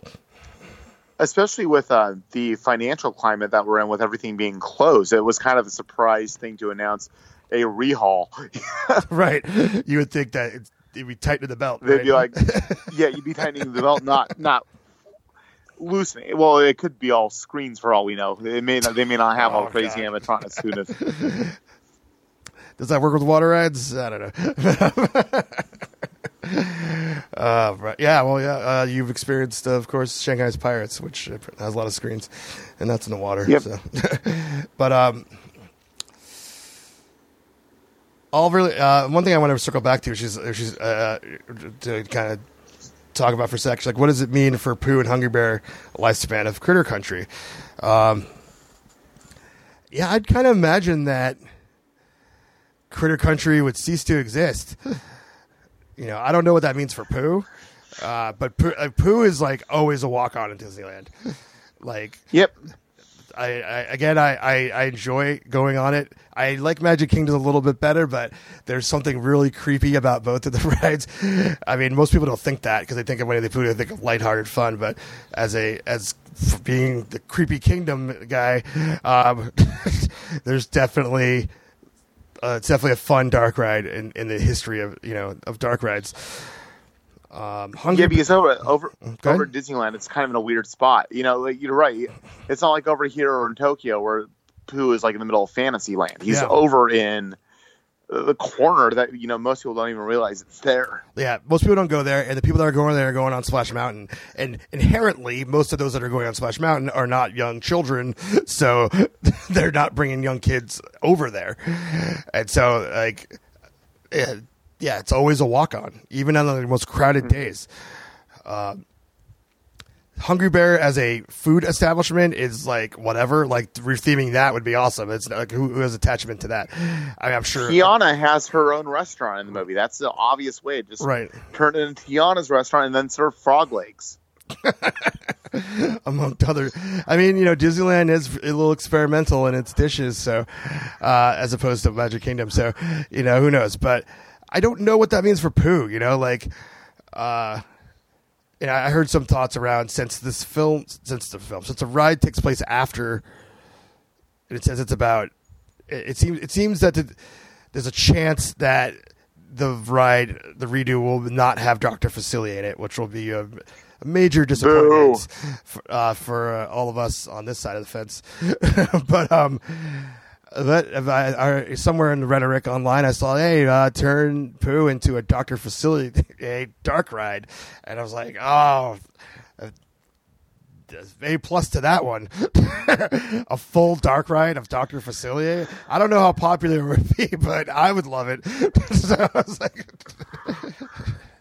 well, my idea has been turn Pooh into Fox and the Hound, because that's also another Southern type thing, a Fox and the Hound dark ride, and then you turn the shooting gallery into the Old Yeller shooting gallery. All right. Correct. Grant's armchair Imagineering here. But No, I'm actually convinced that Dr. Facilier is going to be in the ride. There's no way. I mean, that would be a huge miss. No, I don't know if you're going to talk about what you think the ride is going to be, but is that a bullet point or? No, I'm not. I'm not. Okay, you could spit on that because I have no idea. my really quick thought would be that you would see like all of a sudden something's. Like, it would be like kind of happy and going through like the restaurant and all of like Tiana's area, and you'd see the characters. Then when you get around the bend, right before the laughing place drop, the kind of like down and up, that's where you could see that's where it kind of get dark and sinister, and you're entering Facilier's swamp, where it turns out he's been summoned back to life by his friends from the other side, and then you drop into his area, and then that whole area leading up to the big drop is nothing but Facilier. That would be so good. His voodoo, there, like when you do the laughing place drop, you've got about a minute and a half of ride before you do the giant, before you do the drop, and that would be the perfect place for you to go through his swamp, and you could have the Friends from the Other Side song, and then it could, as you're going up, there could be something about do battle going on between them, and it could be going I don't know, if we'd be ingredients in his potion dropping down, he was going to throw us into the whatever they turned the Briar Patch into. But I am convinced that it's going to be a very happy beginning of the ride, and then the middle part's all going to be all Facilier all the time, and then after the drop, it's going to be the Zippity Doodah scene is going to be dig a little deeper. They may even keep the showboat scene and have everybody. Have it be like a giant celebration, but I am convinced that we're going to get 2 minutes. I mean, it just makes too much sense to me right there. Yeah, you drop into a swamp. That is the obvious way to do that. I totally agree. I think that'd be great. So, okay. We'll see. I mean, they even said we'll get back to you when we think this might open. On top of when are the theme parks even going to reopen? I mean, this is a 2037. I mean, this ain't happening. We're not going to be riding through the swamps anytime soon. But I mean, I would say if I had to guess, this is easily a 2 to 3 years out to getting on the ride as a. They're going to want to let people get their final rides in with the original version. You think so? You think Splash Mountain's going to reopen? I think it will. In fact, over here in Florida, it is actually scheduled to reopen next. Right. Yeah, I can forget that. Next Friday for the pass holders. So I think it is going to reopen, but I think it's only going to. I think it's going to reopen, and it's going to keep running as well as it can until this pandemic is where more people feel it's safe to go to the theme park, and then I think that's when it's going to be. They're going to have the farewell celebration for a month. We'll see. I guess that's to be. So you think that it's not going to even reopen? Well, I did think that until I didn't really think about the fact that it's scheduled to reopen to Magic Kingdom. I feel like Disneyland isn't, though. I could be wrong, but I just feel like the timing of this announcement was just really strange. And that's made me wonder as to what scale and budget they are going to do for this thing. As far as if it's going to be more animatronics or more screens or a pretty healthy version of both, how intricate is this layover going to be? Is this going to be a thing where it goes down for 6 months, or is this going to be a thing where it goes down for 2 years? Yeah, I don't know. That's why I'm just my ballpark, just based on nothing but my guess, is that it's a 2 to 3 years till we're able to get on this ride. That mixed with, quarantine, pandemic life. Yeah. But I don't know. I mean, those details will materialize as time goes on for sure. But to kind of wrap up this topic, I did want to go back to You Must Remember This podcast, because out of their 6 episodes that they released, they had one particularly on Splash Mountain. And leading up to that episode, I was kind of like, my thoughts were like, oh, like it's like I can't find anything racist in Splash Mountain, like they took it all out, like besides my little, uncomfortable knowing where the source material is. And I kind of looked at that as a positive thing, but after listening to the podcast, the other perspective of it is it's not a positive thing, because it's an acknowledgement that the film itself is problematic, for lack of a better phrase, like, yeah. It's like, wow, I never really thought about it that way. And one of the things that she points out, which is very strange, was one of those uncomfortable feelings I got, is in the queue that has all these quotes from Uncle Remus. Saying like things were better. I don't remember. I'm not going to remember this, but things were better, when the folks were closer to the critters, or blah, blah, blah. Essentially saying things were better back when the subtext is things were better back when blacks were subservient to whites. It's an odd statement out of context in the queue, because it doesn't say who said it. It's kind of like just like these floating quotes to set the scene for the ride. It's really weird. I wonder if those quotes are going to get taken down if the ride does reopen for a little while beforehand, if they're going to take down those signs. We'll see. And the other thing too here is they had the wherewithal. They're like, we're going to do this, and we're going to have the Tar Baby scene, but we're going to change it to a pot of honey.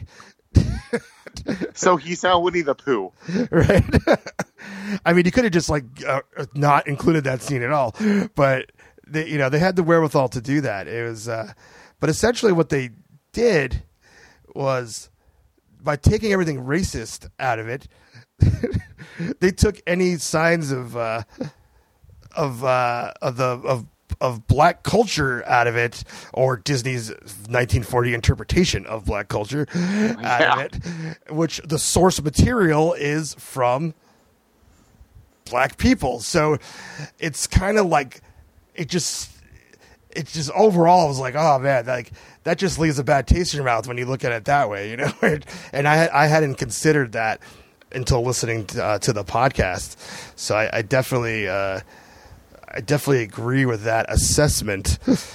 It is something that only once you give thought will happen, because on its surface, Splash Mountain, the ride, and even the movie Saga of the South, minus the Tar Baby scene, is it's just fun. It doesn't seem offensive.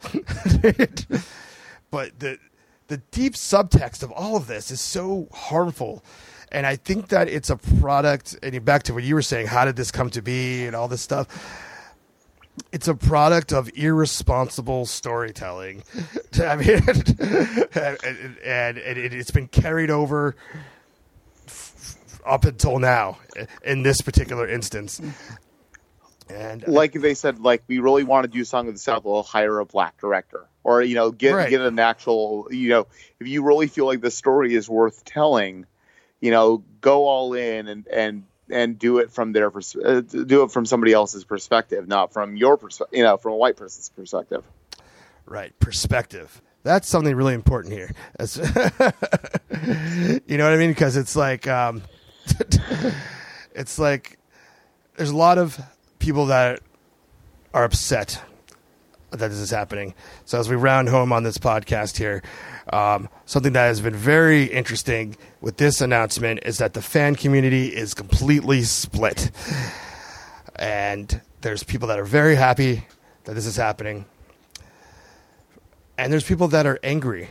There's people that are sad, but there are people that are legitimately angry because they're seeing this as a product of cancel culture and that people are too sensitive and just get over it because it didn't offend me.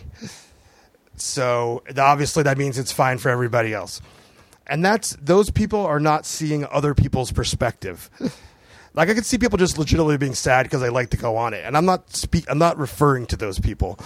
I'm referring to those that are angry about the change and that think that this is a product of cancel culture, a product of this push for equality that corporations have started to enact in the past month and a half due to the centuries of injustices of people of color in this country. It's another soapbox, but there's definitely a corporate reaction that's happening that we're seeing all over the place, and they're saying like, you're taking what I love, and I'm not going to do a dumb voice, sorry, but you're taking what I love and you're stripping it away because people are too sensitive. You know, and it's like it's just a selfish mentality. Like, and here's me. I am a black man saying, like, I get it. I loved Splash Mountain. I listed all the reasons that I love it. And I never was offended writing it.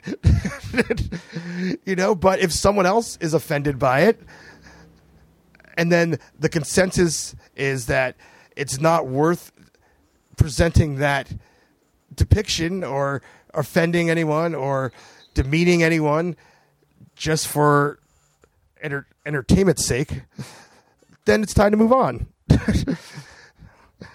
You know, and that's what's really frustrating me about this online argument that's going on. Are you there? Yeah, no, I'm completely. No, I'm. I don't know if I lost you. I'm just. No, I'm listening to you on your soapbox. You are handling your soapbox very well. Thank you. And it is a very beautiful. No, I really, it's hard because it's hard for me, as a white person, because it's like a lot of times with this kind of stuff, I feel like I have to walk on eggshells a little bit because it's like I don't want to say the wrong thing or give a wrong lens, but it's completely true. You know, everything you say is true, and you're pointing this out through your perspective, which is different than what my perspective would be. Mm-hmm.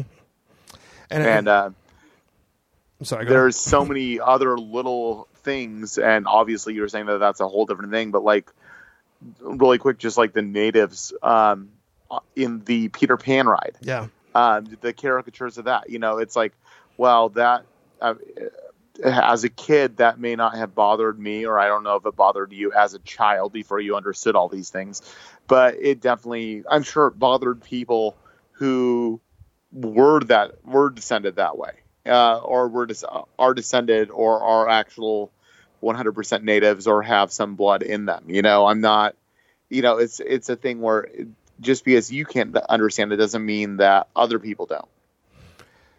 Right. It's perspective. Yeah. That's something I'm really driving home. It's something that I wrote about when I made my statement about, equality and us moving forward as people and everything, is that you try to consider someone else's perspective other than your own. Your feelings are valid. I'm not like whatever you feel. I'm not saying you're wrong or right for how you feel.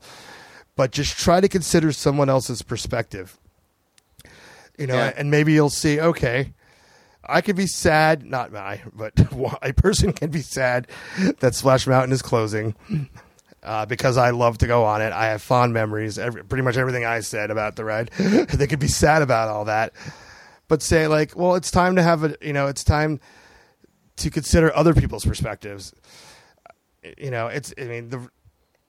It's been open for 30 years, and mostly speaking, the lifespan of all the people that are upset about it. I don't think there's too many people older than me that go on thrill rides at theme parks, like on a regular basis.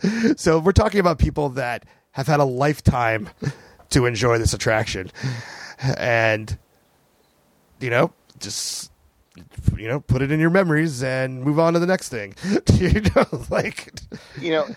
And just as a point, because something's been made official, if you're somebody who is just like super in love with the whole Brer Bear and Brer Rabbit thing, and you absolutely love that, it'll still be around for a couple years in Tokyo at least. Like if you're really like, oh my God, I can't do without these characters. It's not like it's not going to be there, but right. I say, give these Imagineers a chance. They have a tremendous amount of pressure on them, and they're going to do a great job with this. Right. I'm gonna call BS on 99% of the people that say they're attached to those characters. I'll say 1% are like maybe they're super stoked on those characters, but I completely. Well, and really quick, I wanted to bring up the point of: do you think that these characters are going to exist in any format in the parks anymore? Because there are walk-around characters of the Brers. There is over here at a Good Neighbor Hotel at Disney. I forget what it is. It's like it's like a Hyatt or something. They have a little character breakfast that's the Brer characters, and in the Disney parks they regularly play Zippity Doo Dah on the carousel when you enter the park. In Frontierland they play like a harmonica. Do you think that they're going to get rid of all these aspects altogether, or do you think that there's going to be hints of that? I think it'd be gradual. I think like walk around characters and merchandise, I mean, that's pretty easily removed.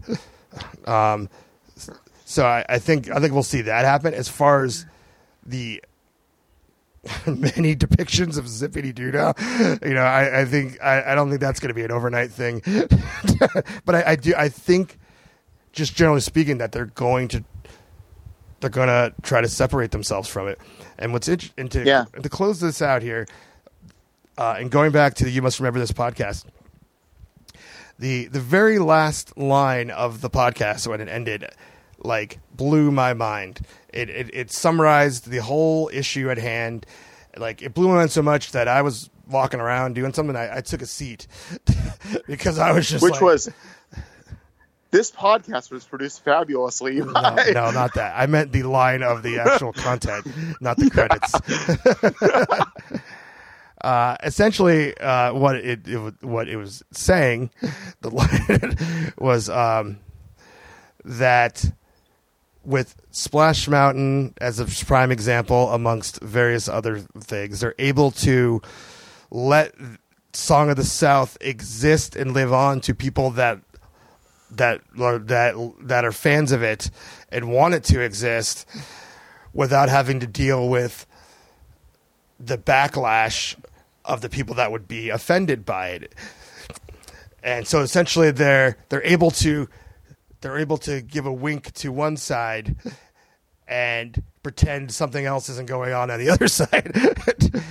And the last line is saying, is that Disney is saying there's very good customers on both sides, which is meaning the people that want that Song of the South to come back or they're fans of it or want to live on, they want their money as much as they want the money of the people that would be offended by it. So they're essentially trying, and again, this is 30 years now and they're correcting those wrongs. Essentially, they were trying to have the best of both the worlds.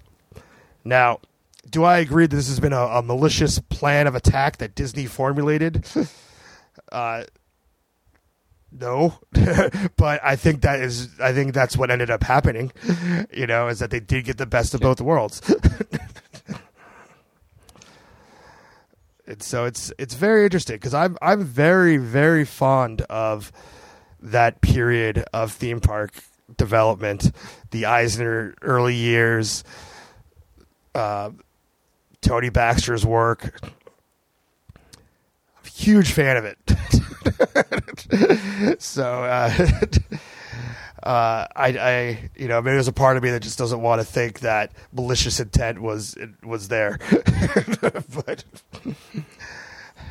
either way, that's my 2 cents and Grant's 2 cents as well on this. We'll see as it goes. I don't think the rhetoric is going to die down on it. I mean, I saw a few days ago that there is a change.org petition to keep Splash Mountain as it is that has 61,000 signatures on it.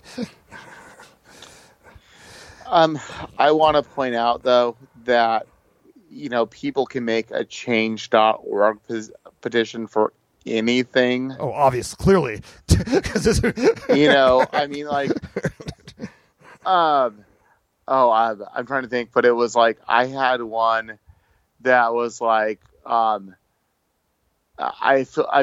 made one saying, like, get Tommy Wiseau to play some character in some movie, like in some remake that I thought was like hysterical, and I got like 300 signatures on it. Just something stupid like that. Like, I think people just sign everything. Well, I mean, I know those type of things exist, right? And then again, you got 300 signatures. But the fact that 61,000 people signed a petition to keep Splash Mountain as it is, like, this is not important, like in the spectrum of like the problems in the world.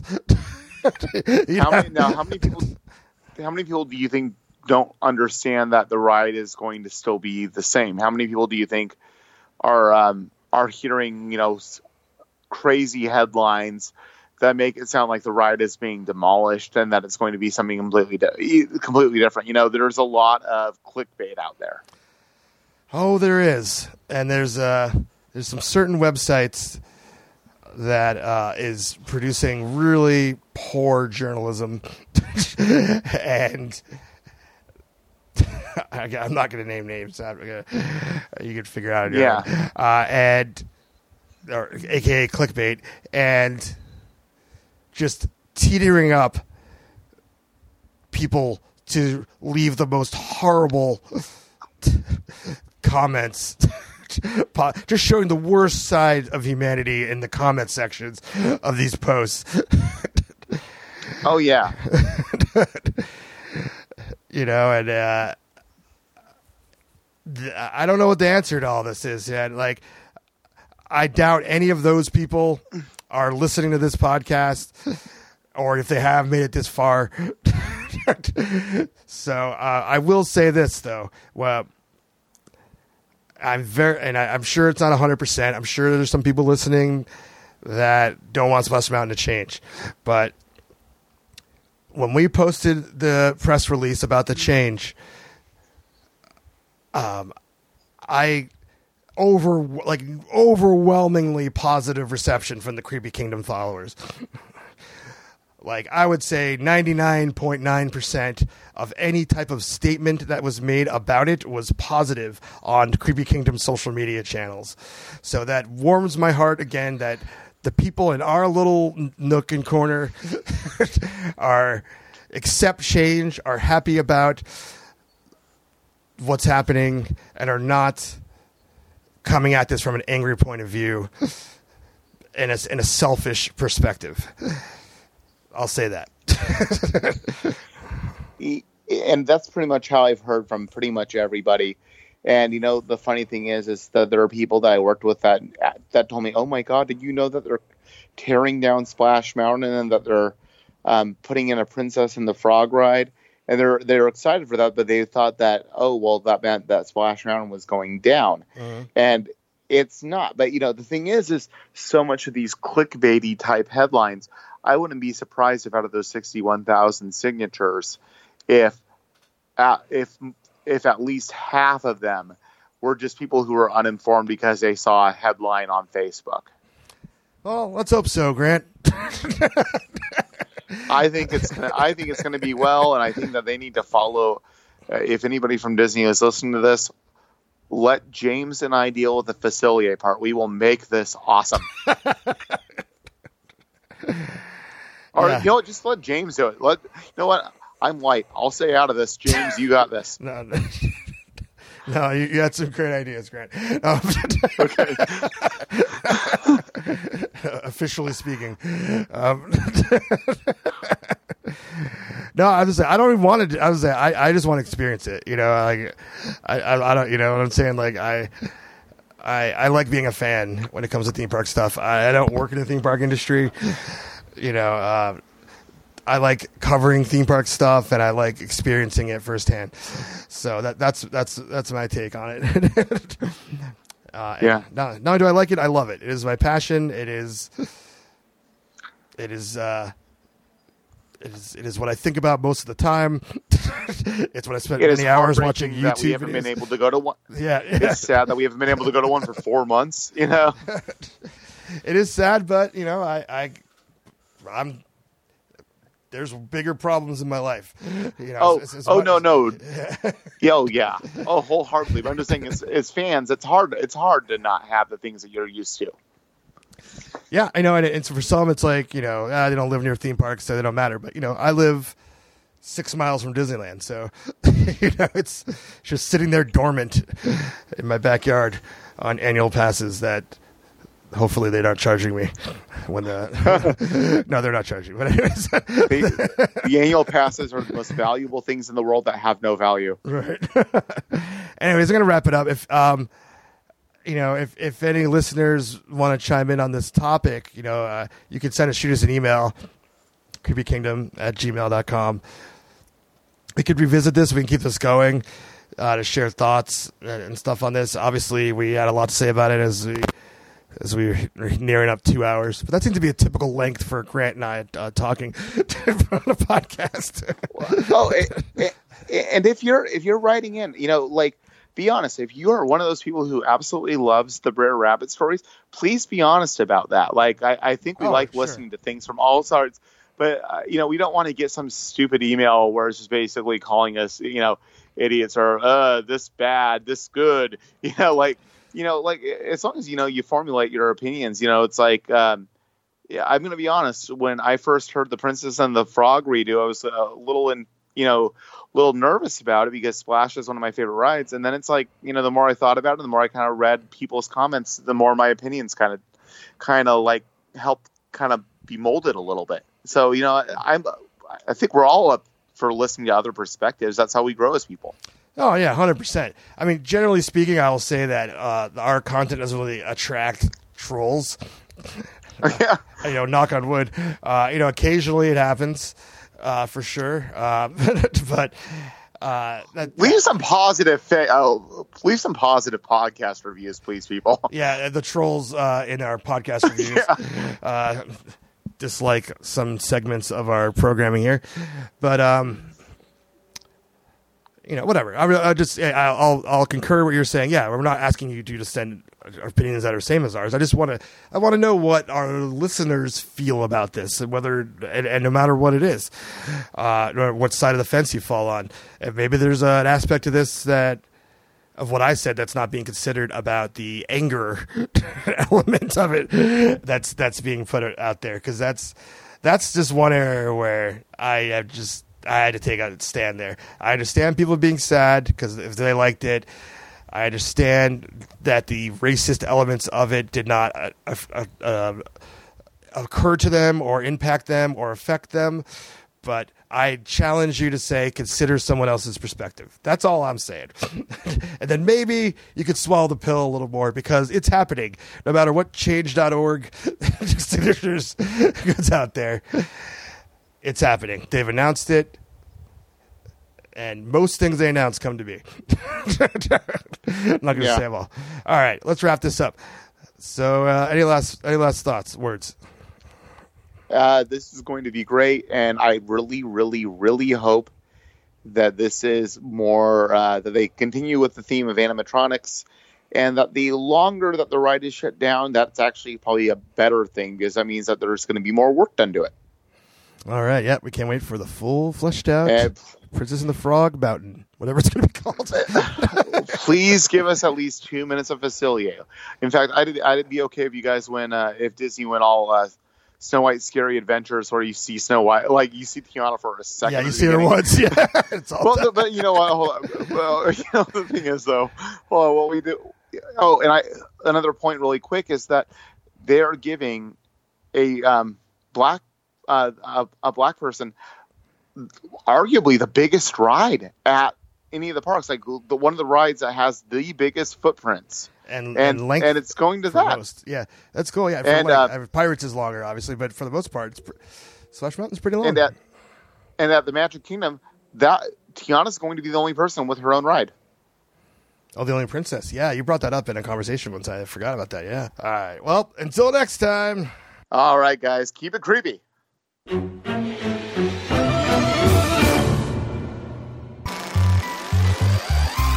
This podcast has been a production of the Creepy Kingdom Podcast Network. Executive produced by James H. Carter II and Ryan Grulick. Visit creepykingdom.com to get access to all of our articles, videos, and podcasts. Join our Patreon for exclusive content. Patreon.com/creepykingdom. Until next time, this is Hannah reminding you to keep it creepy.